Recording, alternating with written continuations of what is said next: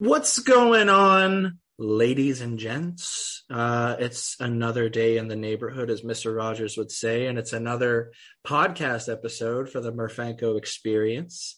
How are you? I hope you're well. Yeah, it's just me and the Murph dog today.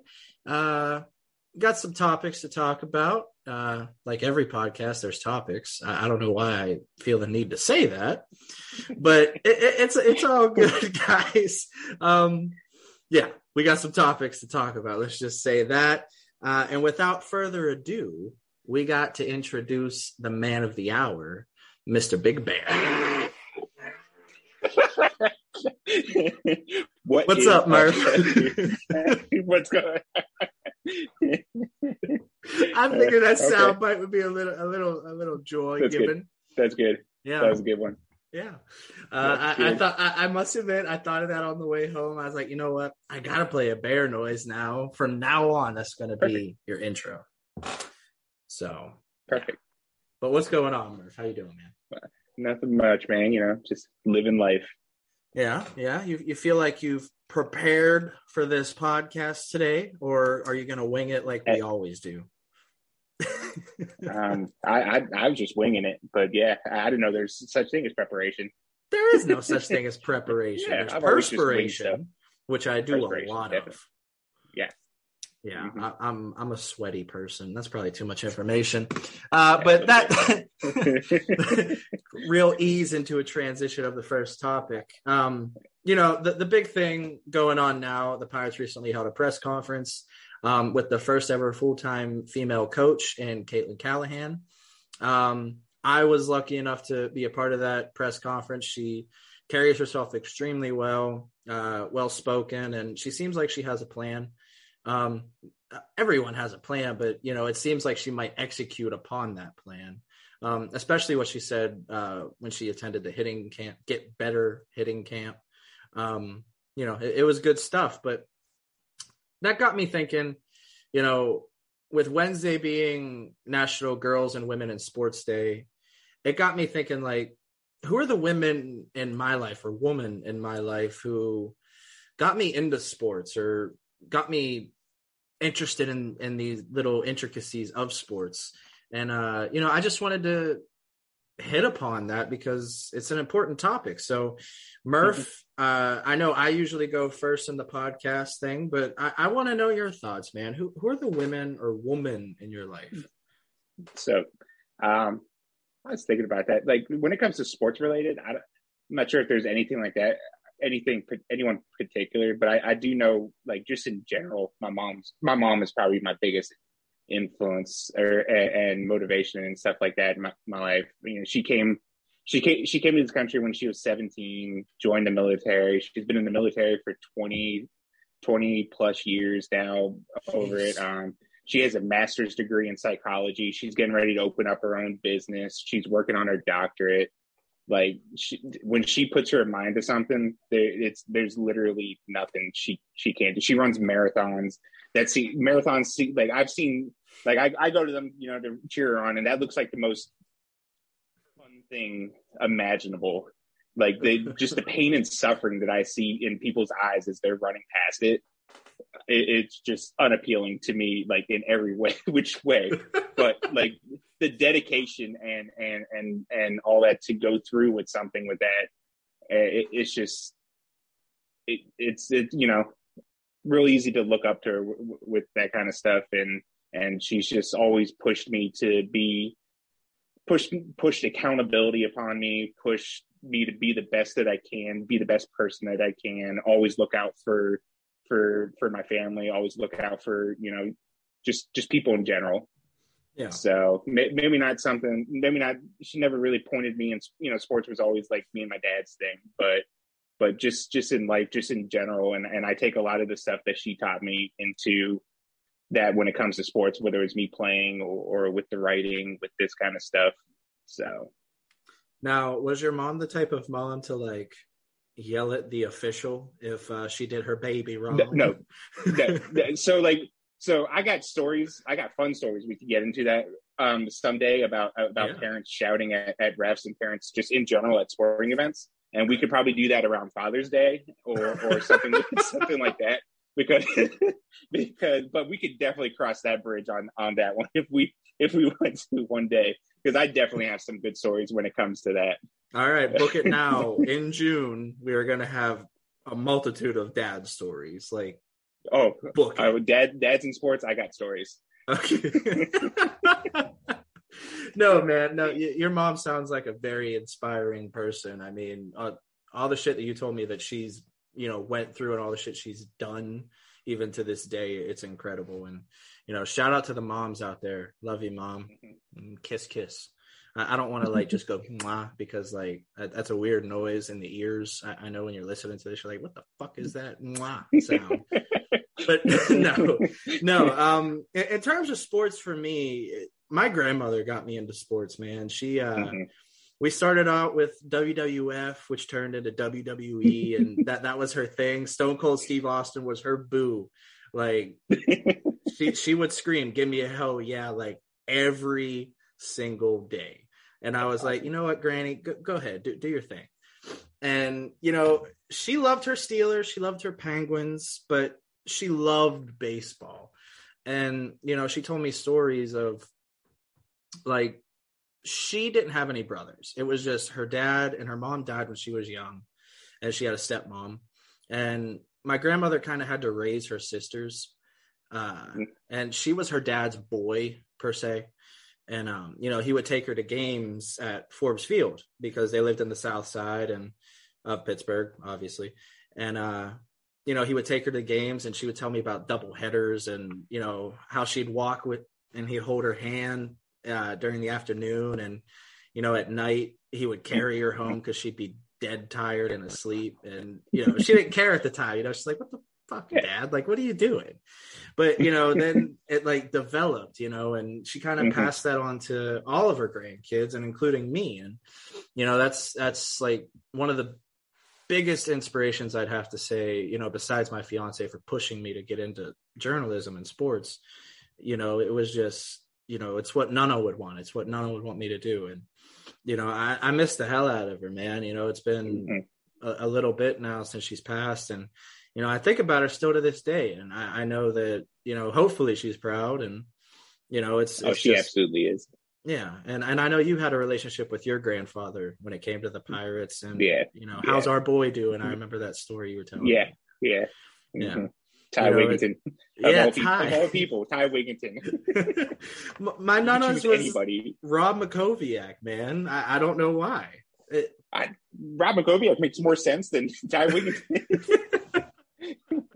But no, man, it takes a special woman in your life to inspire you to do things. And, in our business and sports, that those voices aren't as loud as the other male voices in such a male dominated industry. And it's nice to see, major sports kind of take a turn to the better side in terms of employment of, the opposite sex, because it's coaching. It's not, you're not going to hire a female football player to go against 325-pound men, but you can hire a female to coach 325-pound men if they have the capacity to do it, if they want to do it. And I don't know. I think in baseball, we might see a female player.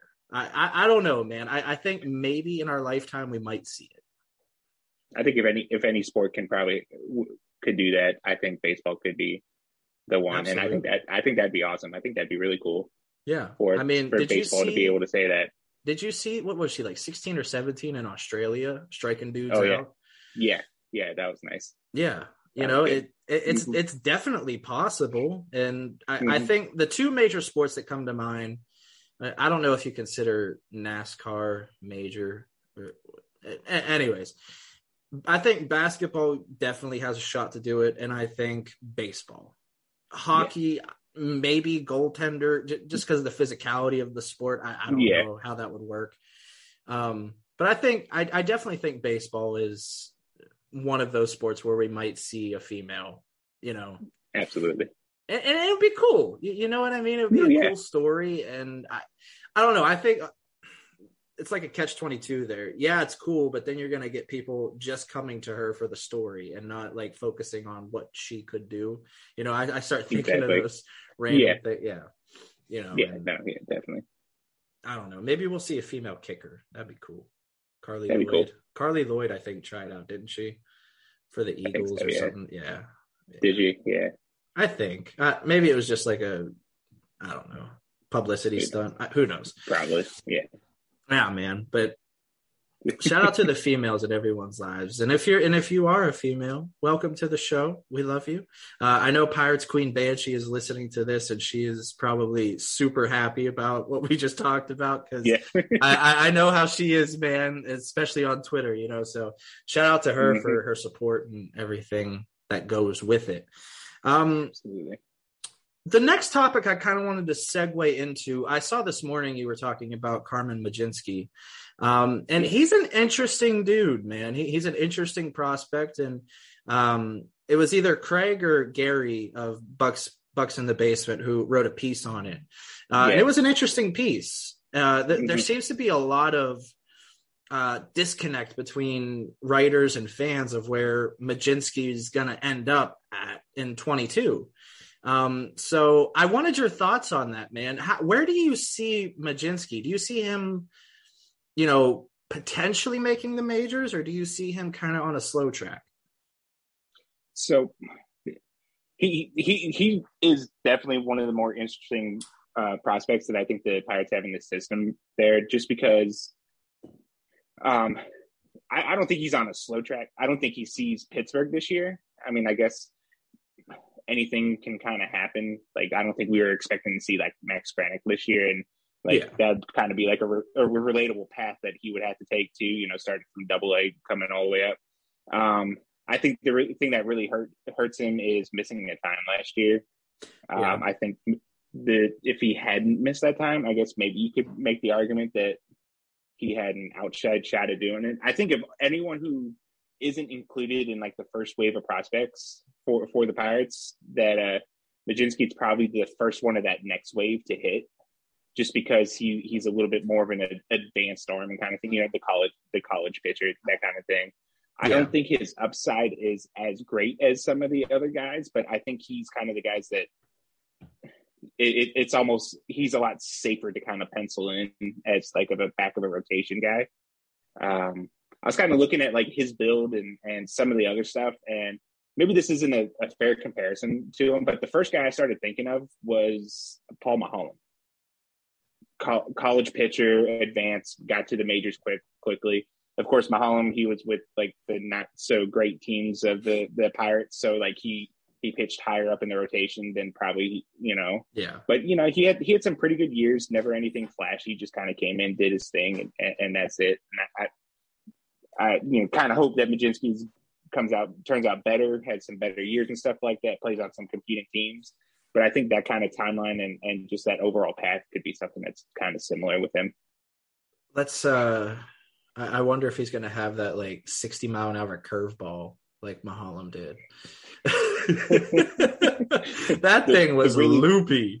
His windup on MLB The Show, I just straight up hated because it took so long to do, because he takes the step and then he pauses, and I just hated pitching with him on the show. I loved him as a pitcher. Like, he was one of my favorite pitchers on the Pirates around that time, but playing with him on the show, could not stand it.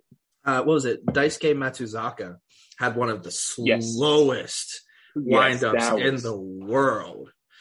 Oh my God. He would tap the ball in his glove 20 fucking times before the meter went back, and you can never time it right. I was like, this dude's getting like a 20 ERA in the it's not good. But for me, I think, people are kind of looking at Mlodzinski, and he got that AAA start, and they're like, oh, okay, he's in AAA, so maybe. But the whole thing with me is I think that was just a reward. Here, you get one game, here you go. And I don't think that's indicative of where the Pirates see him right now. Like you said, injuries set him back. And he was a college arm. I don't know how you want to put that, but I just don't think the timeline is quite there yet for him. I still think he needs some seasoning, but you know me, I'm the pacifist when it comes to this. So I think Double A is the perfect place for him to stay for the majority of the season. And we saw that Triple A got extended. Was it 6 games more? So or something like that. 150, yeah. 150 now. Yeah, 150, I think. And, maybe he gets up towards the end of that AAA season, and then you can start to, finally get the wheels turning on.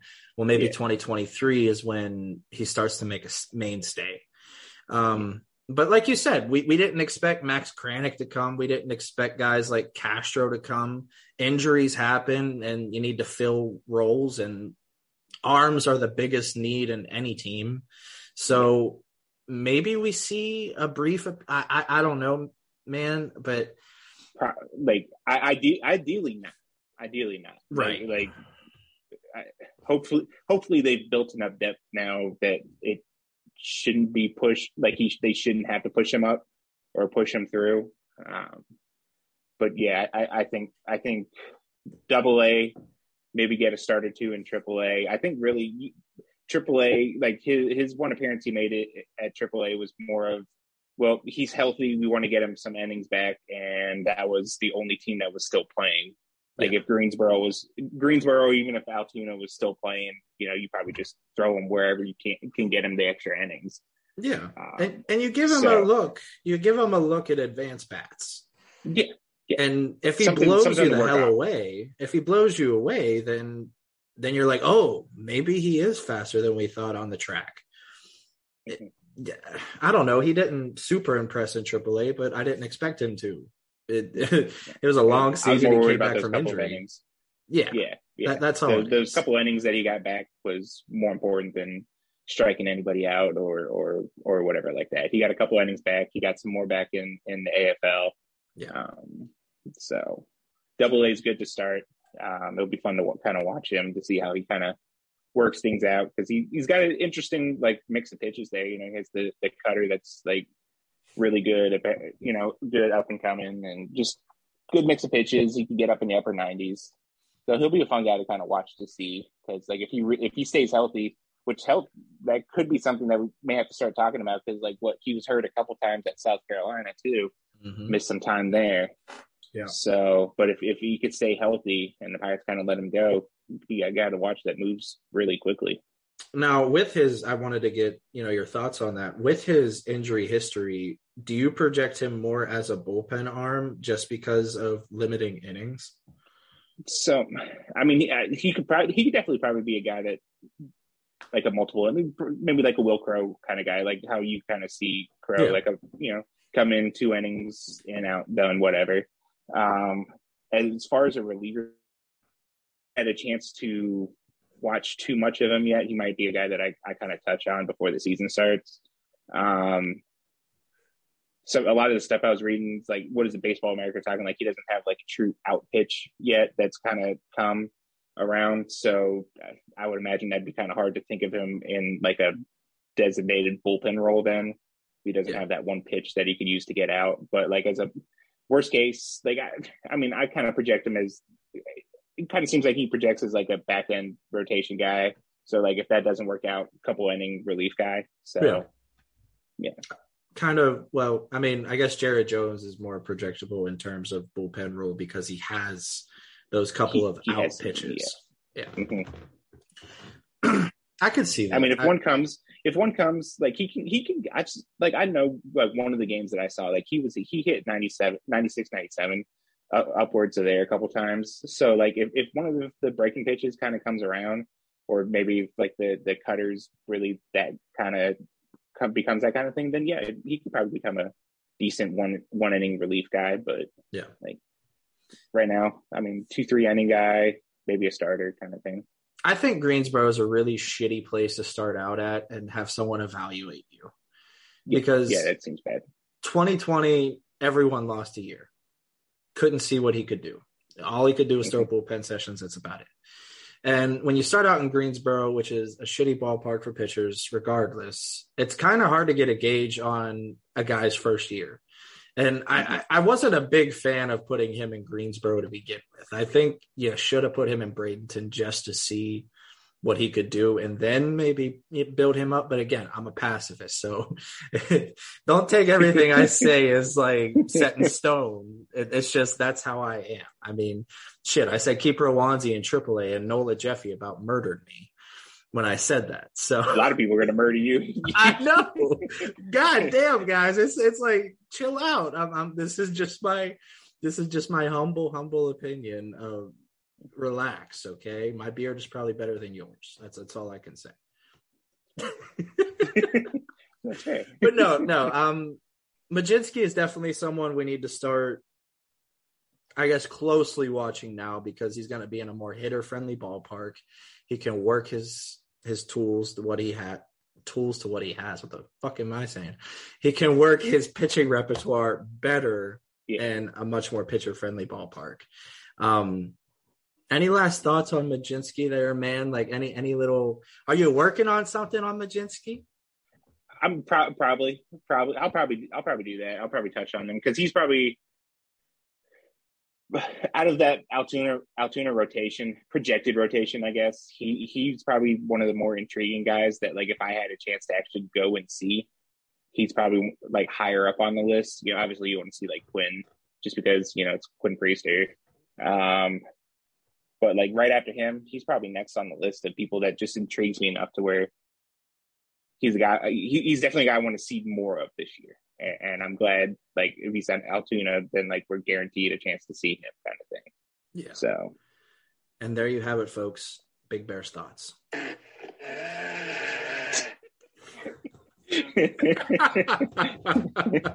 love that. I absolutely love that.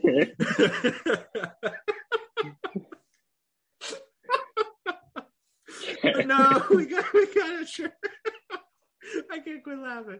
All right, we got to transfer into one of the last topics we have here, and that deals with some guys that we could see kind of propel themselves into conversations and onto lists, because we've seen a shit ton of lists drop. Baseball America's dropped, I think Fangraphs dropped, and Prospectus dropped, and a whole bunch of lists have dropped. And we looked at where Pirates stood, and Quinn Priester kind of fell and everything. Rowanzi kind of zoomed up. Nick Gonzalez kind of went down. O'Neill Cruz kind of stayed up. So those are the guys that everyone's going to look at as of right now. But I think there are some names that we could see kind of propel themselves into some conversations. Now, again, this is my humble opinion. So, Murph, I know you have your lists already down. So who are some guys who are like, okay, this guy definitely needs to be in top 30 conversations?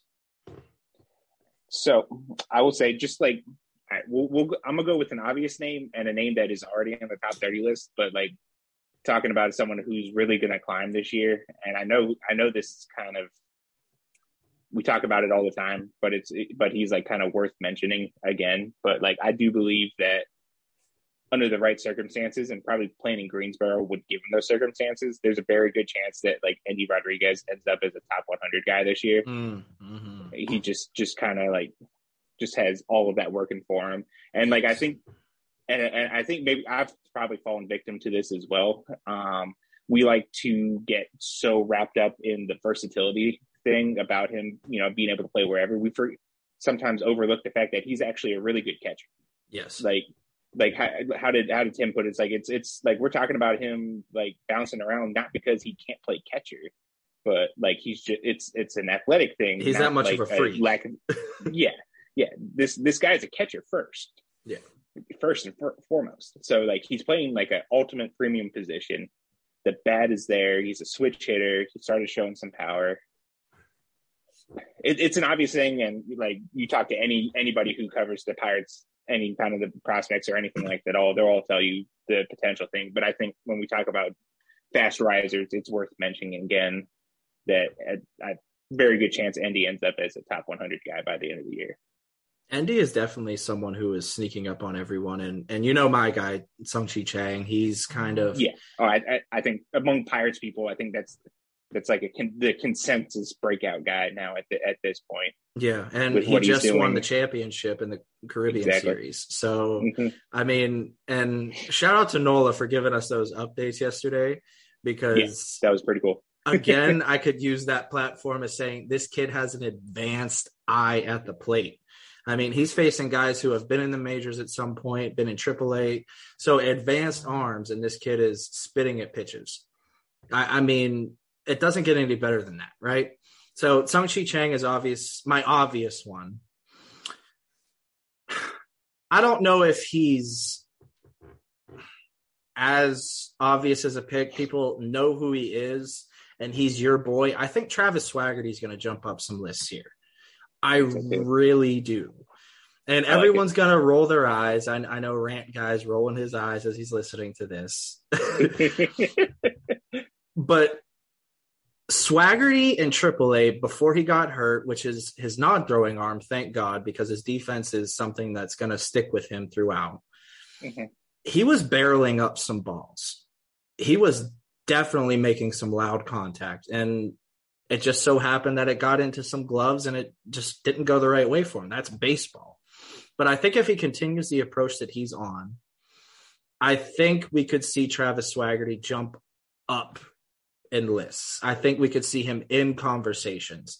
Now, do I see him as the perennial center fielder for years to come or outfielder for years to come?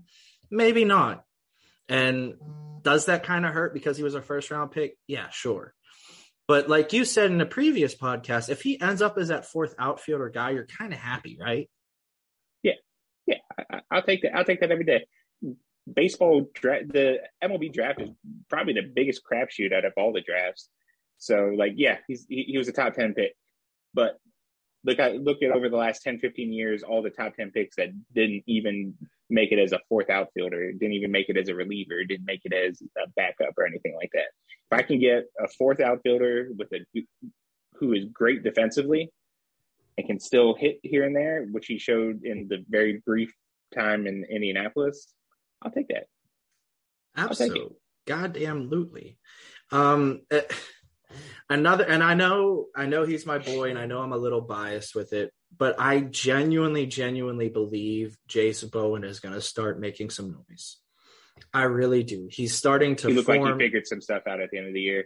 He really did, and he's figuring more stuff out as, you know, we talk on a weekly basis now. We get like weekly updates from him.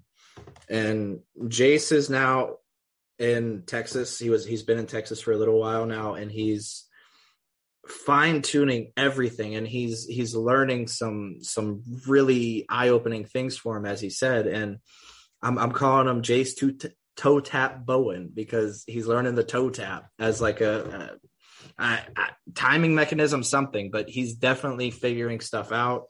He's barreling up balls. His outdoor videos that he sent me have been beautiful. Very versatile, speedy guy. He can play the outfield. He loves to chase balls down. As of right now, they're going to work him out as an infielder, but we all know he can play the outfield. Yeah. So I think versatility is something that's going to work in his favor. A lot of people look at defensive metrics in a way. I think Baseball America loves defensive metrics in terms of rankings. Or no, Keith Law does. Sorry. And I don't know, man. I just got that feeling about him. And I know I have these feelings, quote unquote, about certain guys, but Jace Bowen is someone that's definitely going to stick in my brain for a while, just because of the person he is and just because of the baseball player that I know he can be. You know, I don't know. Do you have someone like that I know Travis Swaggerty is one of those for you? Like, you'll die on the Swaggerty hill. But absolutely. That's my hill I live and die on that one. But but I mean, I guess if I had anyone like that, it's probably just a lot of the kids that were in Bradenton this past year on there, just how many games I watched with them.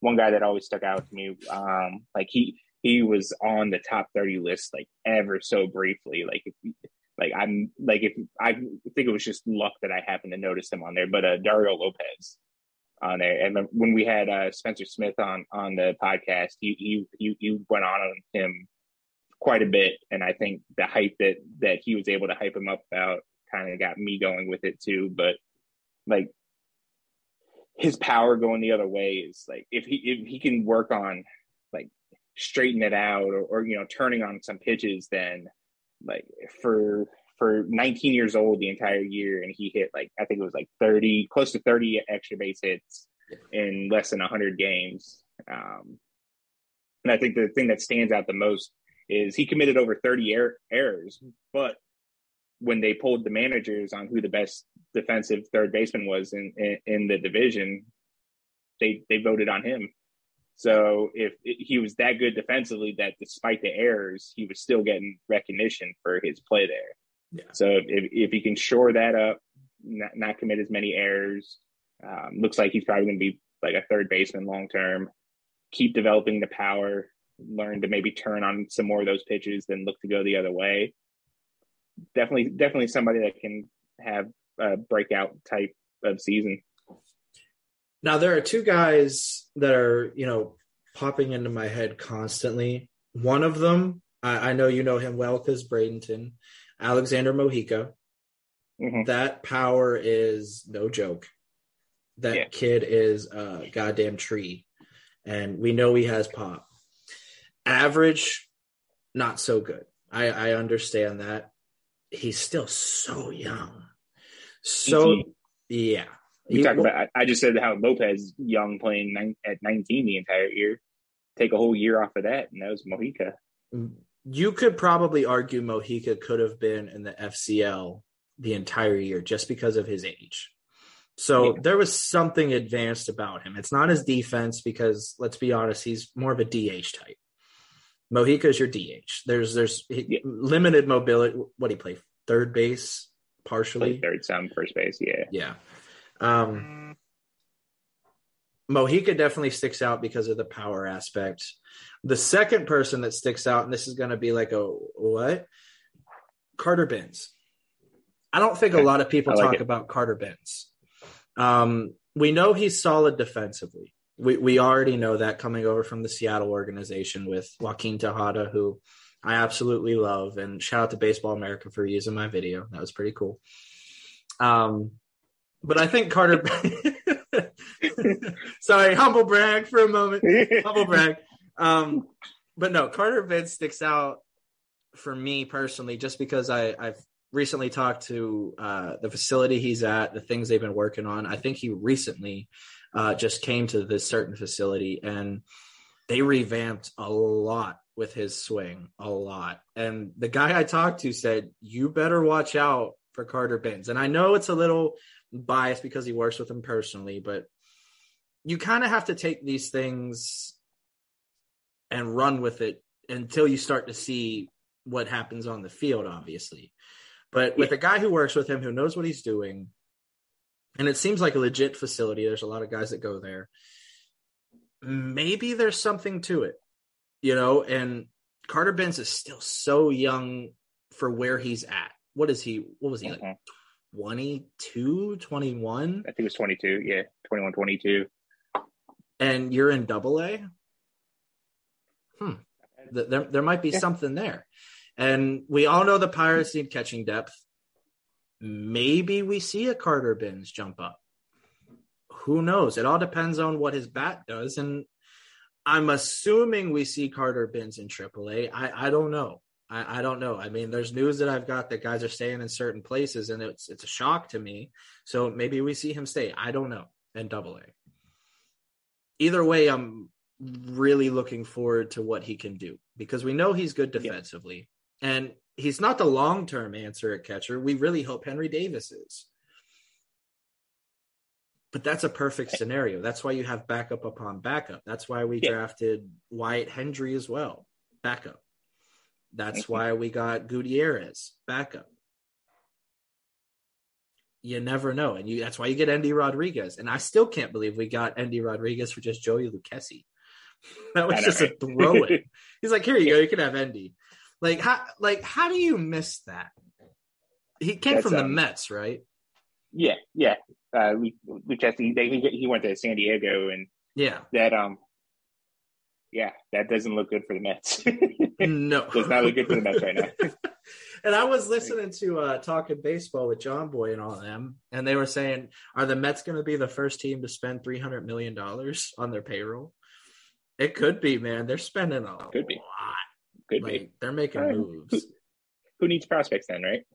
Yeah. I mean, the Phillies have to be the same way because their prospect pool is depleted. Yeah.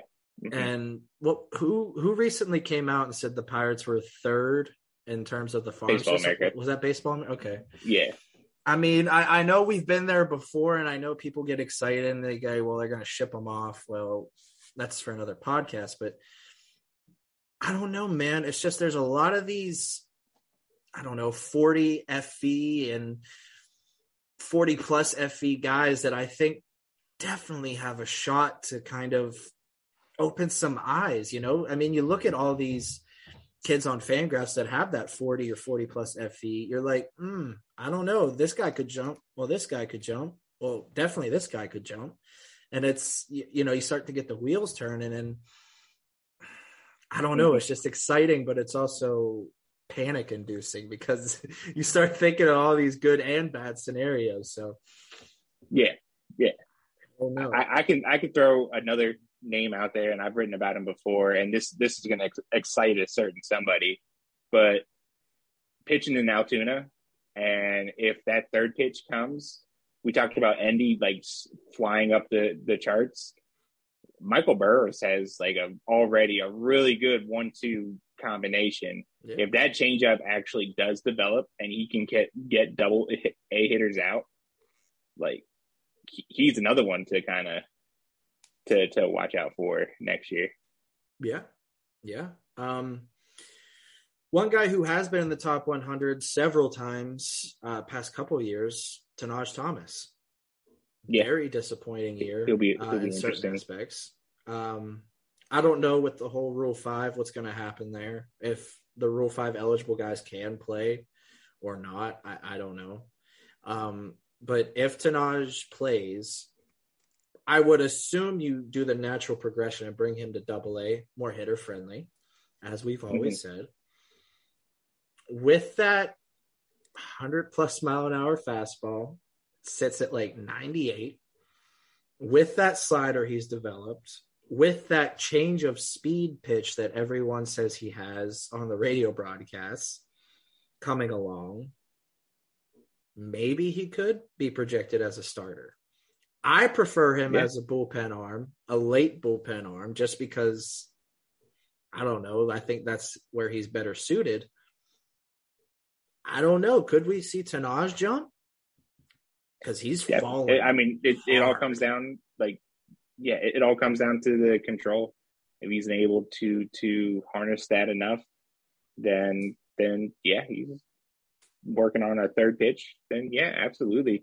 That kind of stuff as a starter, that's deadly kind of stuff. Mm-hmm.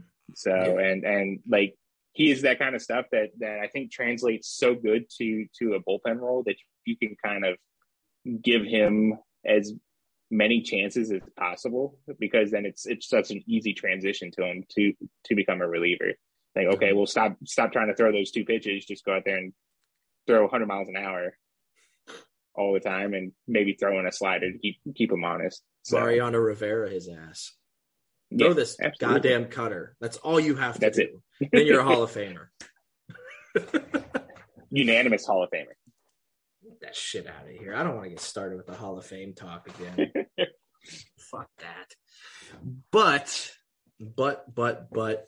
Oliver Mateo. There's another name. That was literally my next, where you brought up Tanaj, okay, well, we're saying that kind of stuff and harnessing that stuff, then Oliver Mateo, was it Baseball America shouted him out about that. Best slider. It's very rare you get a pitcher with two 70 grade pitches, and but Mateo has two 70 grade pitches, potentially 70 grade pitches. Yeah. And it looked like he kind of had to back off of the fastball a little bit, so then he can actually harness get it to the catcher. Yeah. Yeah. But But that's even so, it was still electric enough. And that slider, he threw the slider a lot more, and he's a lot more comfortable with it. So even if he has to not throw at 100, 101 every time and has to bring him down to 95, 96, that slider's going to work so well off of that fastball that he's still going to strike out people at an incredible rate. Just picture that, man. Your primary pitch is your slider, and your secondary pitch is your fastball, but your secondary pitch can get to 101. What? Yeah, that's pretty good. Yeah. That's not even my best pitch, coach. Just watch this. Right. Oh, it went into the stands. It's okay. It went 101, though, man. That's incredible. Yeah. But no, I think ramping back on his fastball has done him wonders, and I think trusting that's what it looked like. Yeah. Because what did he ramp it down to? Like 97? It was like 90, I'd probably say like 95, 96 on a more consistent basis. Okay. I saw him go from like 94 to 99 in the same at one time. And they were both swing and misses, I'm pretty sure. So, but like that kind of change of pace on a fastball is still pretty impressive, right? There's like, he doesn't have a changeup, but like you don't know whether it's going to go 94 or 101. And you also don't know where it's going to go. There's something that I wanted to bring up with that, though. We're getting the automated strike zone. Like that's a definite. That's what we're getting. Now, with guys that have that 70 grade slider or breaking ball, regardless, do you think the automated strike zone is going to do them a disservice? Because I think a lot of guys are going to be a lot more patient because of that. I could see it, especially to start. That'd be something that we'd have to bring up to some of the guys who were pitching in Bradenton last year. Yeah, how they felt about it, like get an overall kind of perspective on that too, because there's a lot of guys who pitched at that level have some good breaking stuff. So want to see how they felt they were impacted by it. But I can see it early on, maybe doing. I guess like it takes a kind of way like the error judgment or whatever like that takes away some of the pitch framing. So yeah, I could see some of the guys that has that kind of stuff that really use that to kind of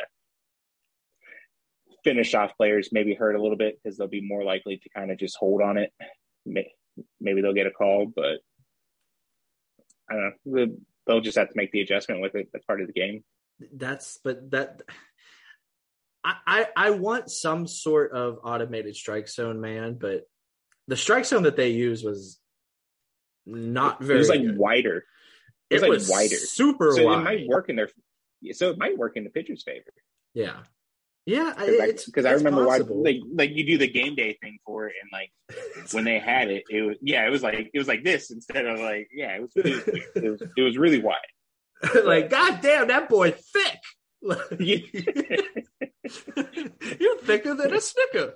Like it's crazy, man.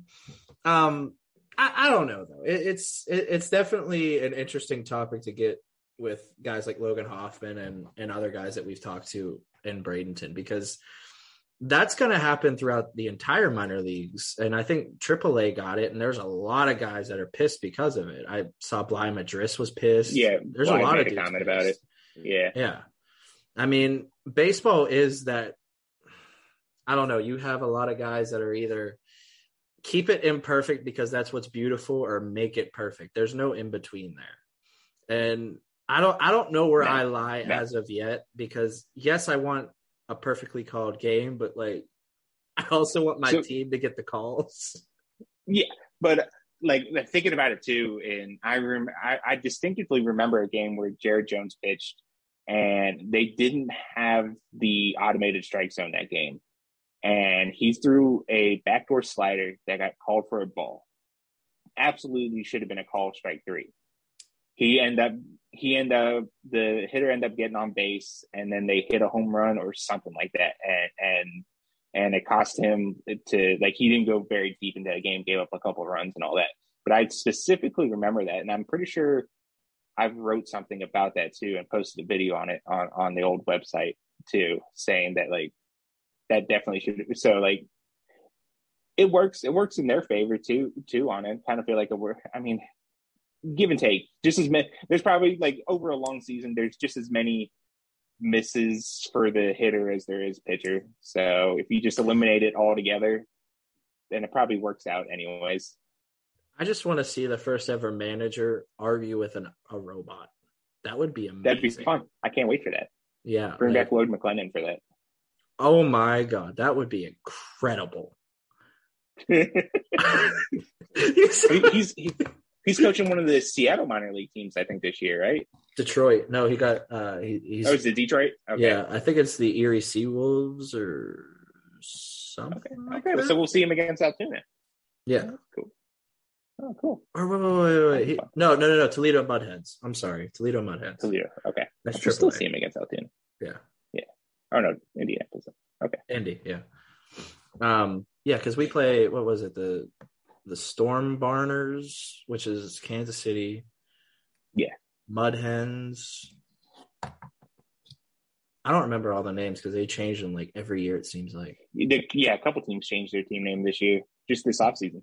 Yeah. I love that, what was it, Space Cowboys or whatever it is? Like, I'm not going to lie, like, the Washington Commanders should have taken a page out of that book because that's I can't wait for a incredible. football team just to do something fun with their name. Like an actual professional team to do something fun with their name. I can't wait for that. Like, I saw someone do a Photoshop of what Washington should have been, like the Red Hawks or something like that. Mm-hmm. And it was pretty slick, man. Like, yeah. I don't know why people don't, like, look at the comment section and, like, go, that's pretty cool. So, living in that area, I can say, I think there's been a lot of media hype saying that a lot of them hate the Commander's name. But everyone that I've talked to, they all like it. Like, they're all in with it. I think the only name that they like better was, like, Red Hogs. And I think that was just kind of a nostalgic kind of thing. Oh, yeah. Yeah. So, but I don't know. That's man. Football. That's another conversation. That's another conversation. Whole other podcast. Yeah. Get ready for the Murfanko Experience Part 2, where we talk football. No, I'm kidding. This is a baseball podcast.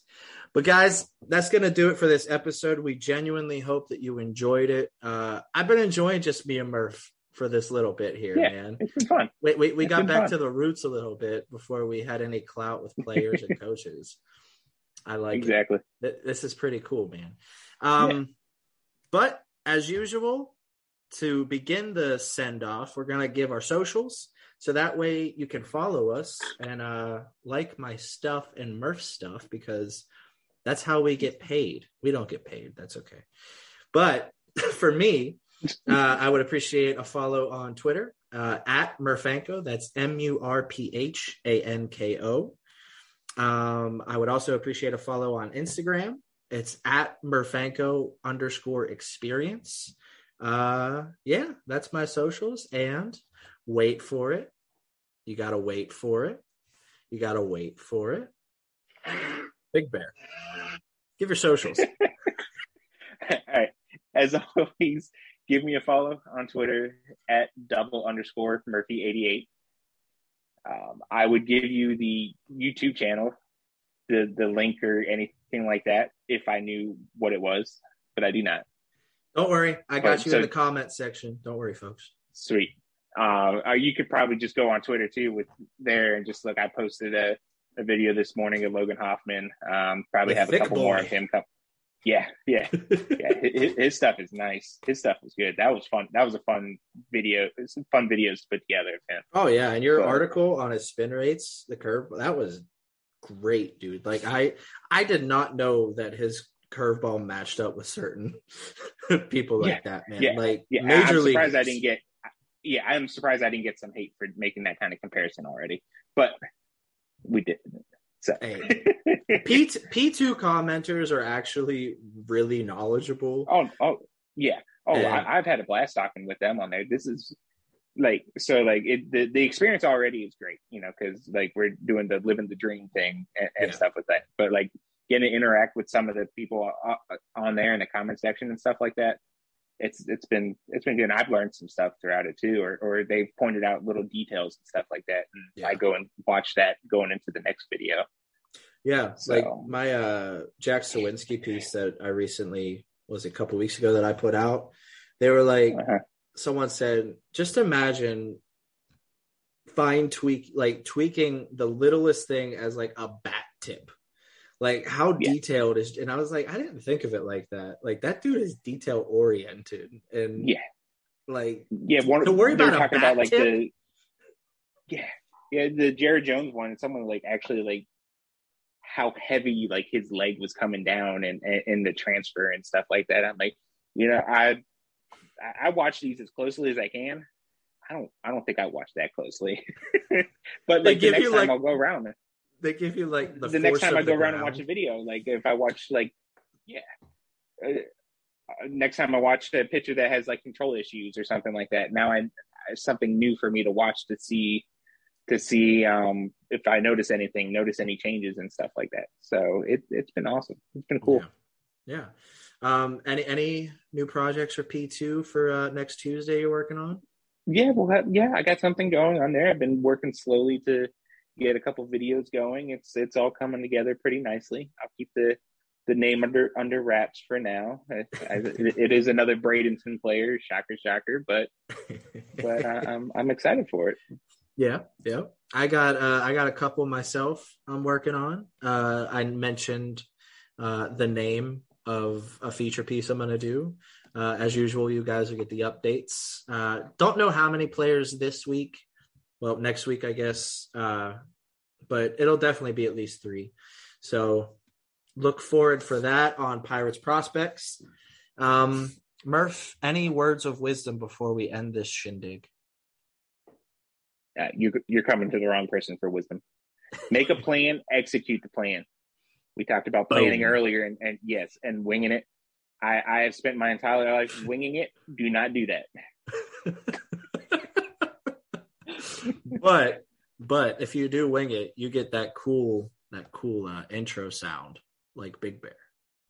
That's true. That's true. a perk. I have my own intro sound now. Yeah, I have my own intro sound. Yeah, and all that because I wing stuff.